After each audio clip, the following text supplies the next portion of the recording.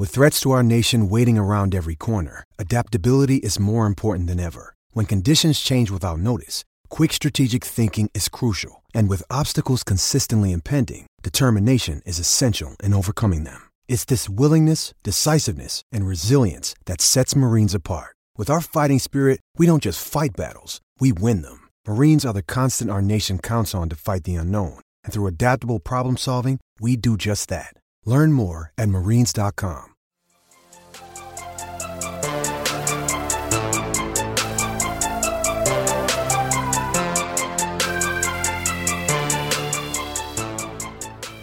Welcome to Warriors Off Court, the San Francisco Chronicles NBA podcast. I'm your host, Warriors beat writer Connor Letourneau, and today I'm joined by sports columnist Ann Killian to preview Golden State's conference finals showdown against the Houston Rockets.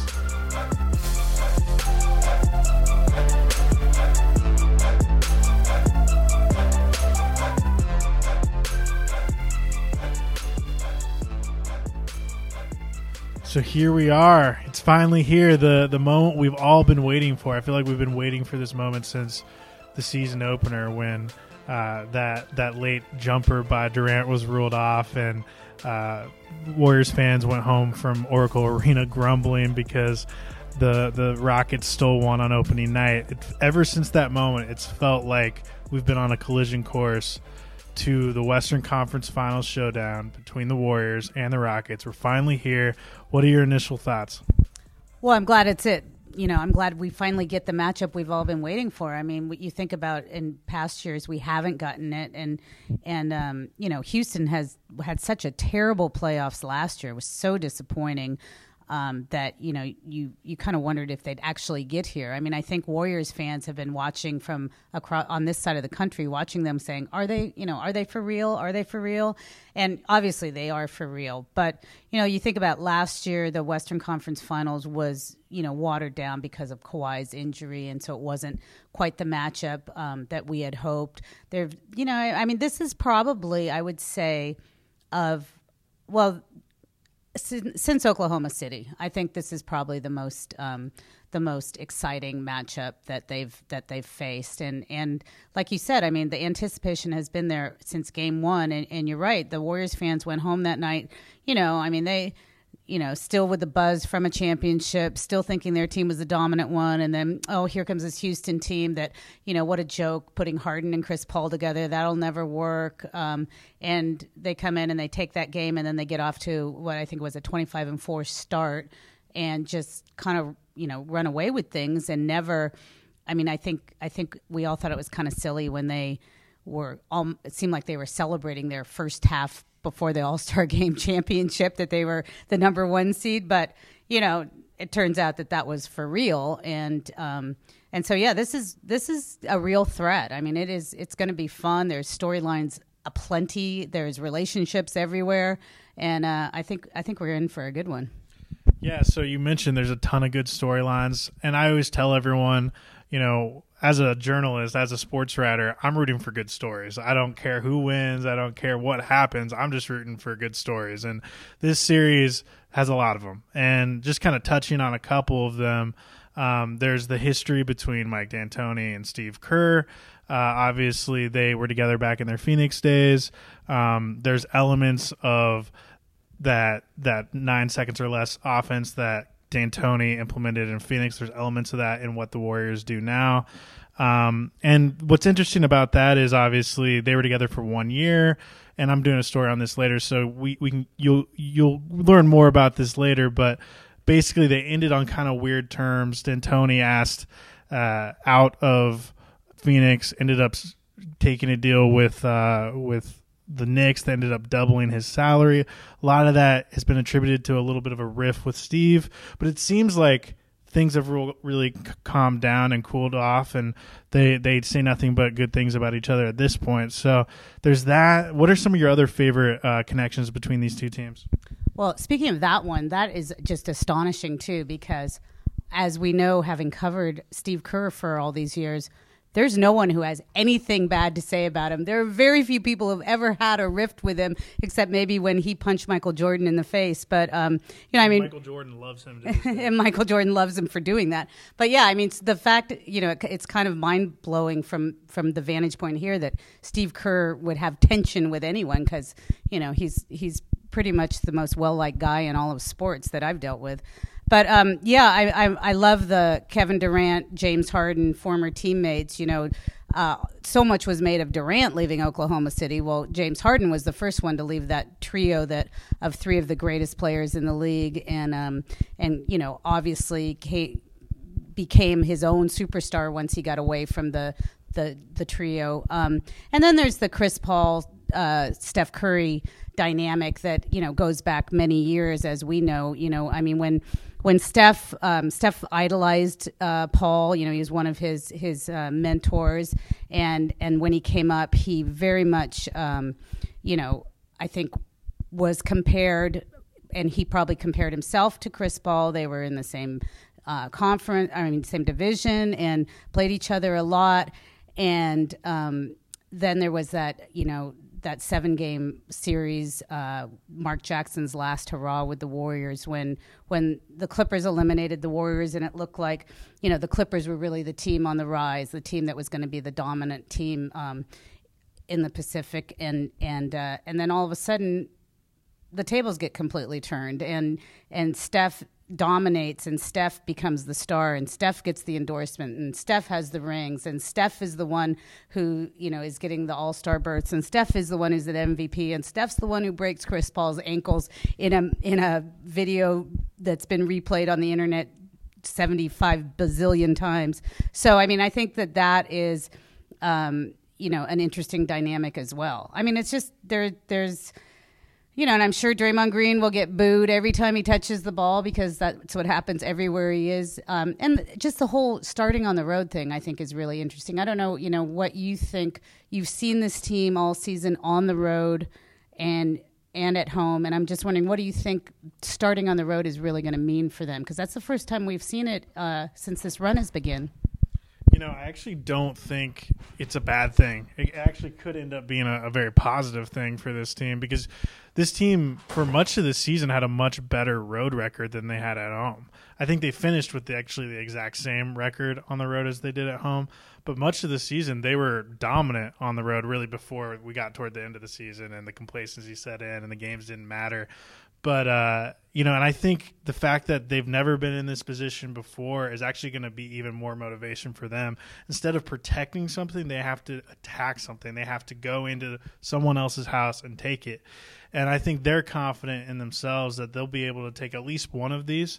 And if they play the way they know they can play, they can take two of these. And if you're up 2-0 coming back to Oakland, that's a great spot to be in, but that's definitely going to be an intriguing element. This is the first time since Steve Kerr took over this team in 2014 that they've had to travel to open a playoff series, which is kind of crazy to even think about, because it basically means they've had the best record in the league the past 3 years, which is true. But this is a team where Daryl Morey, their GM, has been very open and upfront about wanting to do everything he can to beat the Warriors. He said he's obsessed with them. He said that he had to raise his risk profile to go after the Warriors, and obviously it's worked pretty well.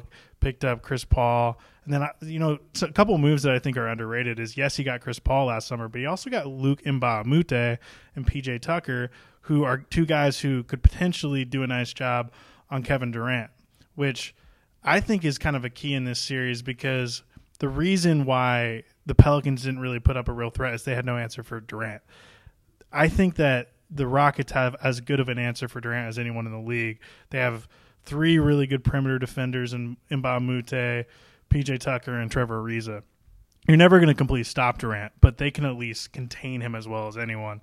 But all that being said, what do you think of the fact that Daryl Morey has been so upfront about being obsessed with the Warriors, going after them, and also on the flip side of that, the Warriors' reaction to it, which has been very dismissive? Obviously, Draymond kind of leading the charge on that, saying we don't care. We've won 2 championships in 3 years. We're not gonna say we want to play anyone. What have you thought about that whole dynamic? Well, I kind of enjoy Morey's being so upfront about it. I mean, you don't get that a lot in sports. You get more of the Draymond, like, we're not really looking at anyone else. We're worried about ourselves.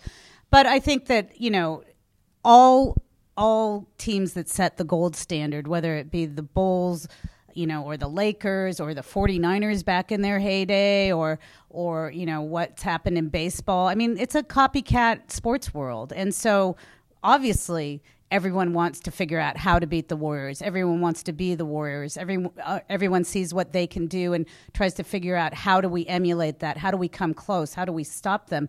So I enjoy the honesty because, I mean, that's really the way every GM in the league, if they don't feel that way, they should.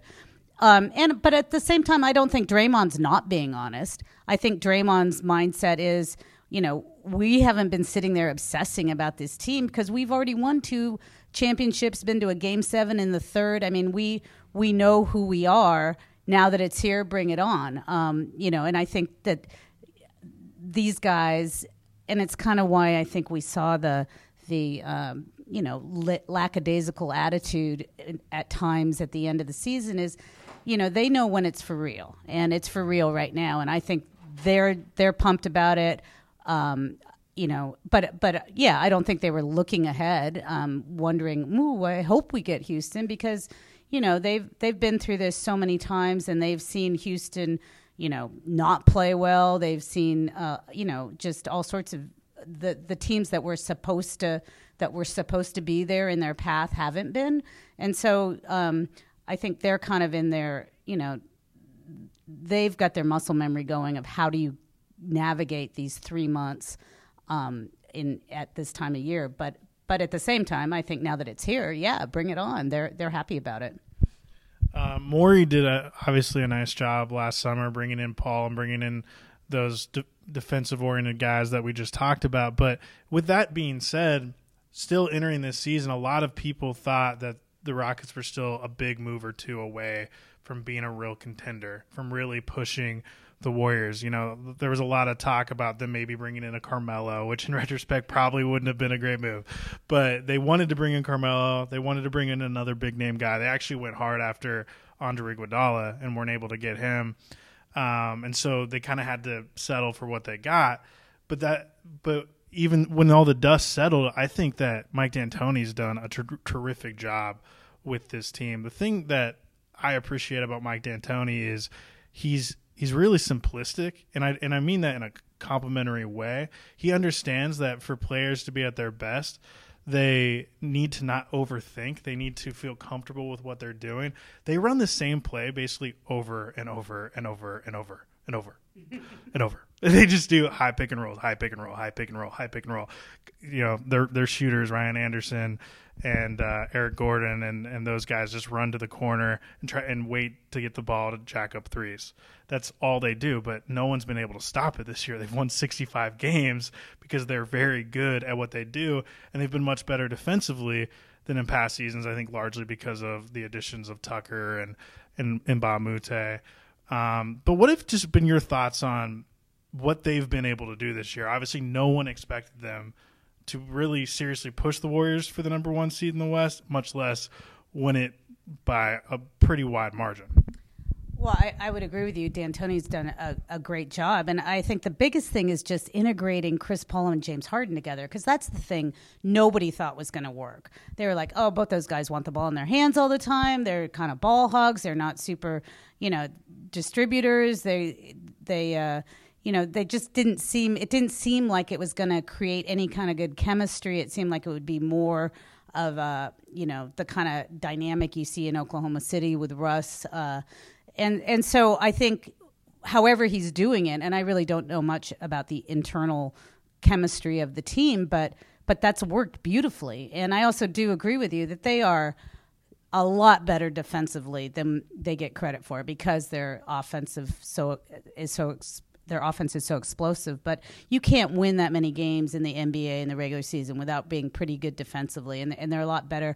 I think that's a little trap that Warriors fans have gotten into, because they think, well, James Harden isn't very good defensively, so the Rockets aren't very good defensively, and that's not true now. So I think, the Warriors are going to have their hands full.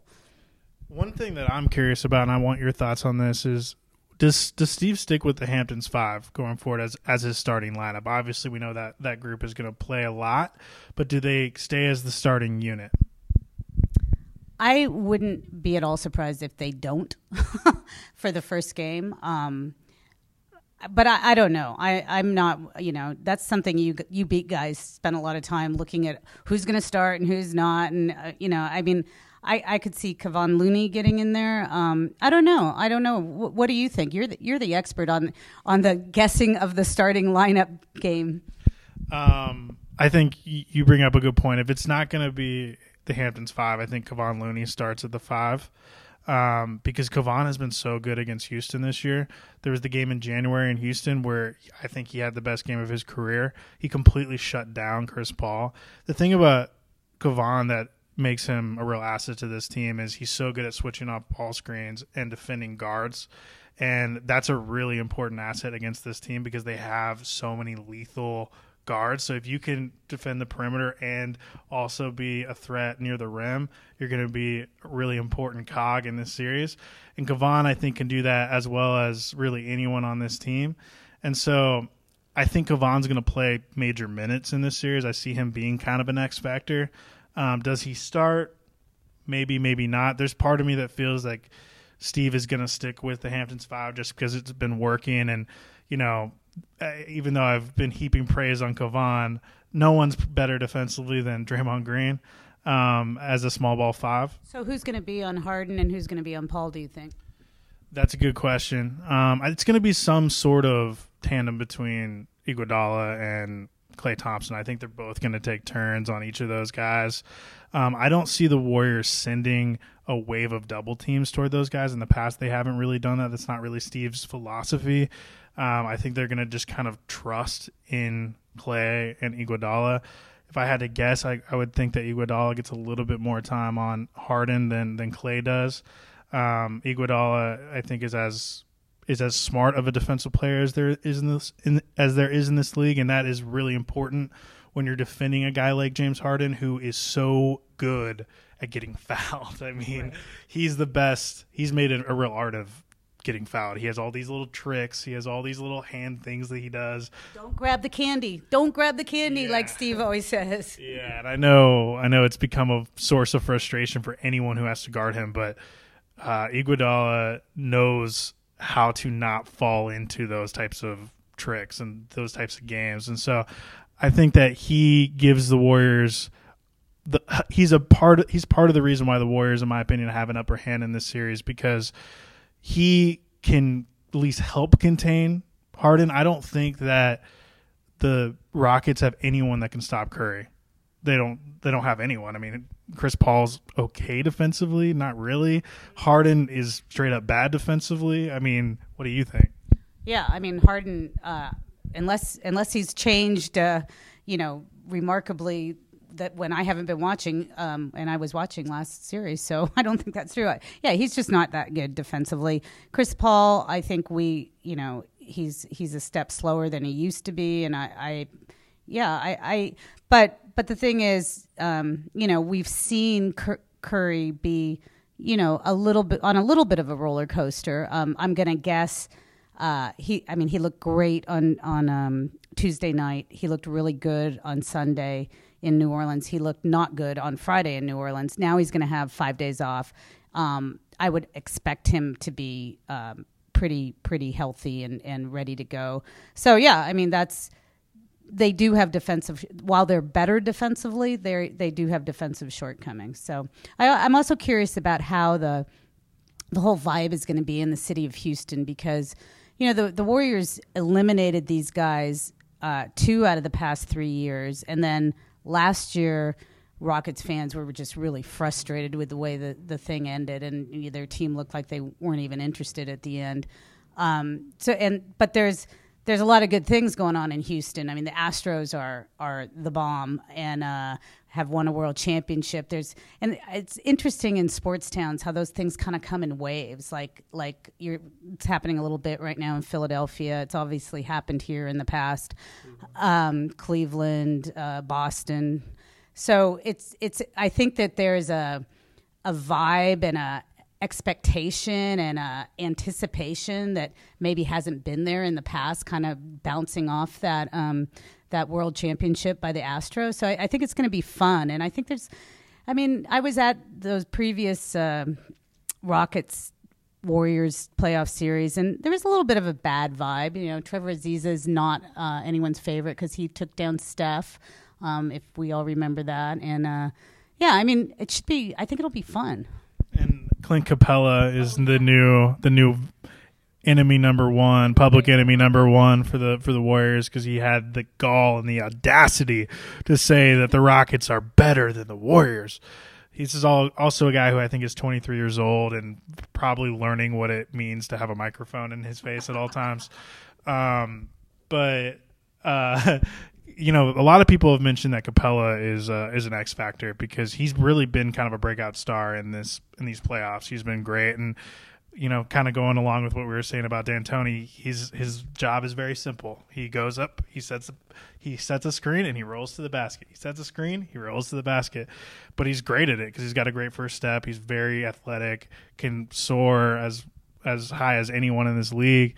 And it's going to be really important for the Warriors to be able to defend that while also having to keep in mind that they have to guard the perimeter. Basically, with the Rockets, you have to pick your poison.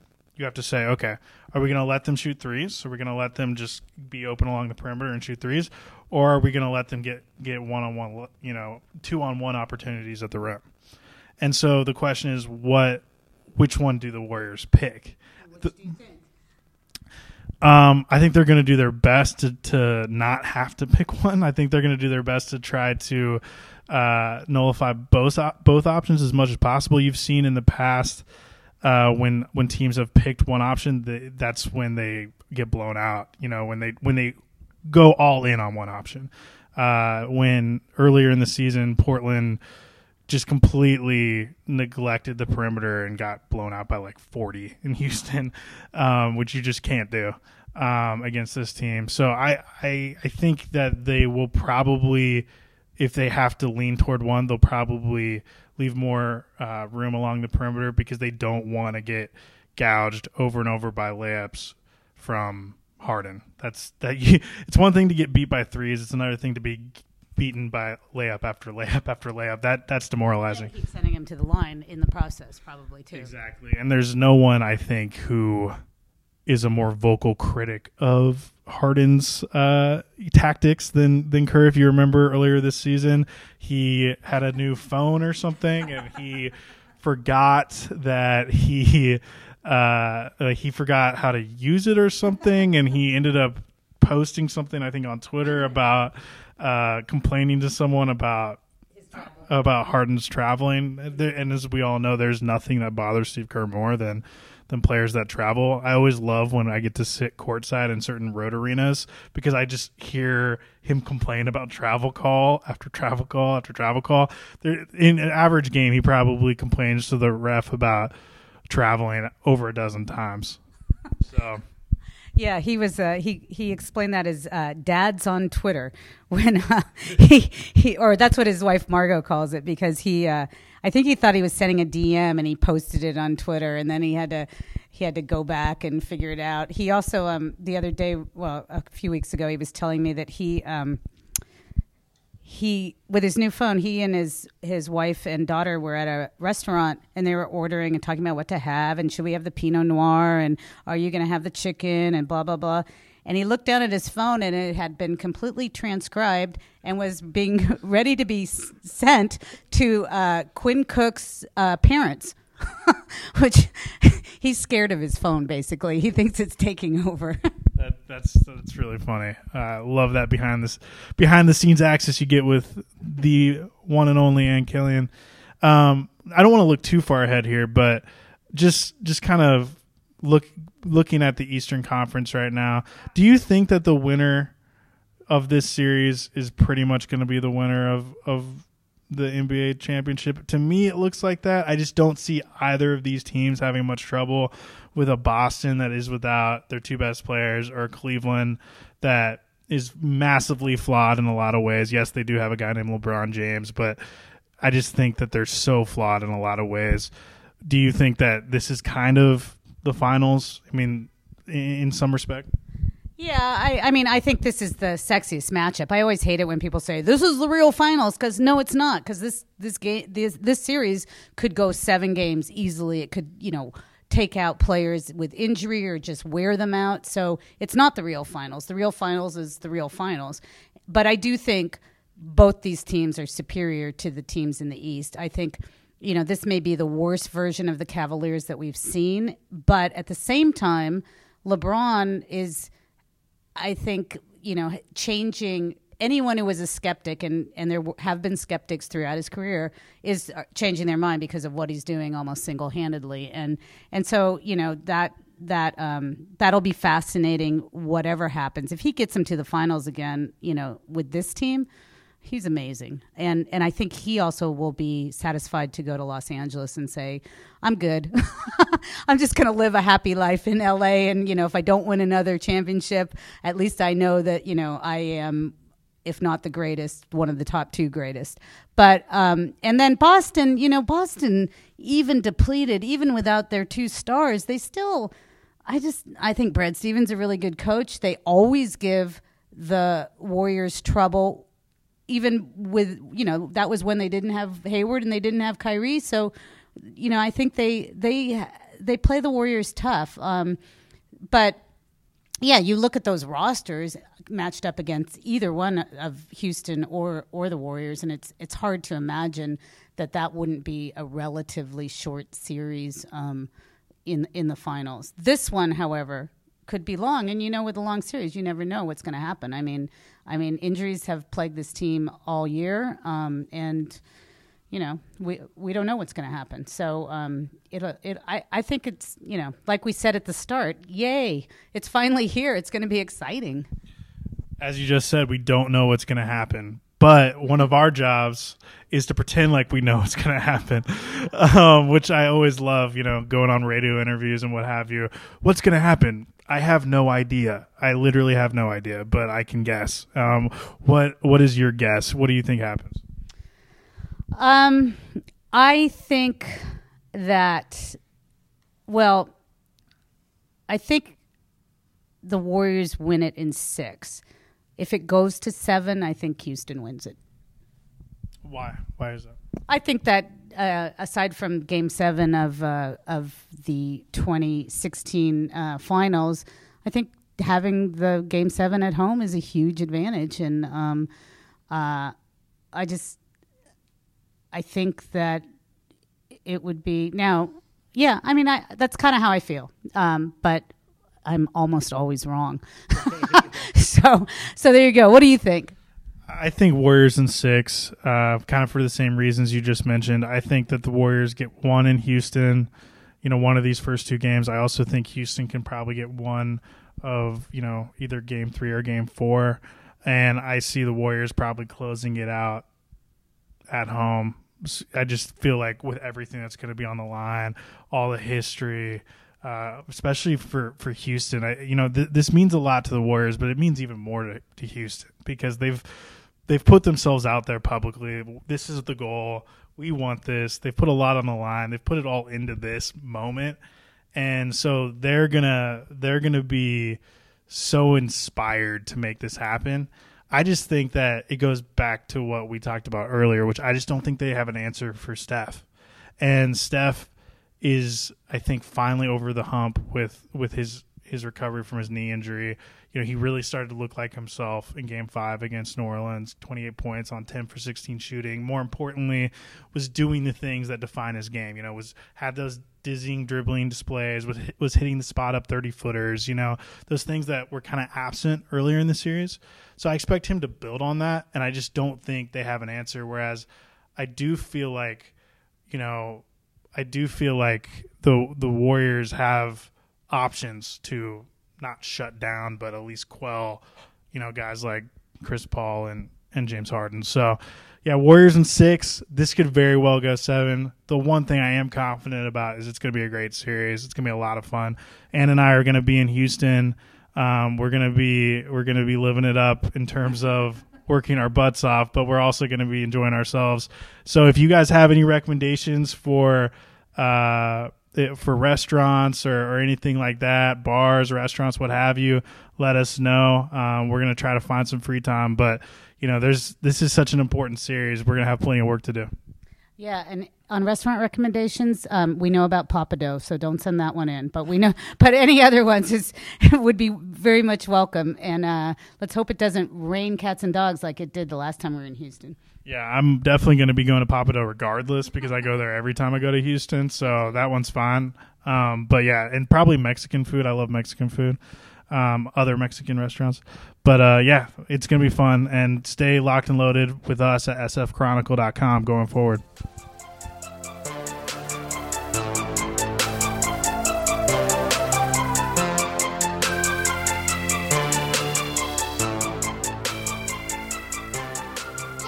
This show is part of the San Francisco Chronicle Podcast Network. Our theme music is Thank You for Playing by Ryan Little, courtesy of the Free Music Archive. The show is produced by me and Fernando Diaz. For more Warriors coverage, you can follow us on Twitter at @con_Cron and at @AnnKilling. Check out all of our coverage at sfchronicle.com. Also, follow us on iTunes, and if you have some time, give us some feedback.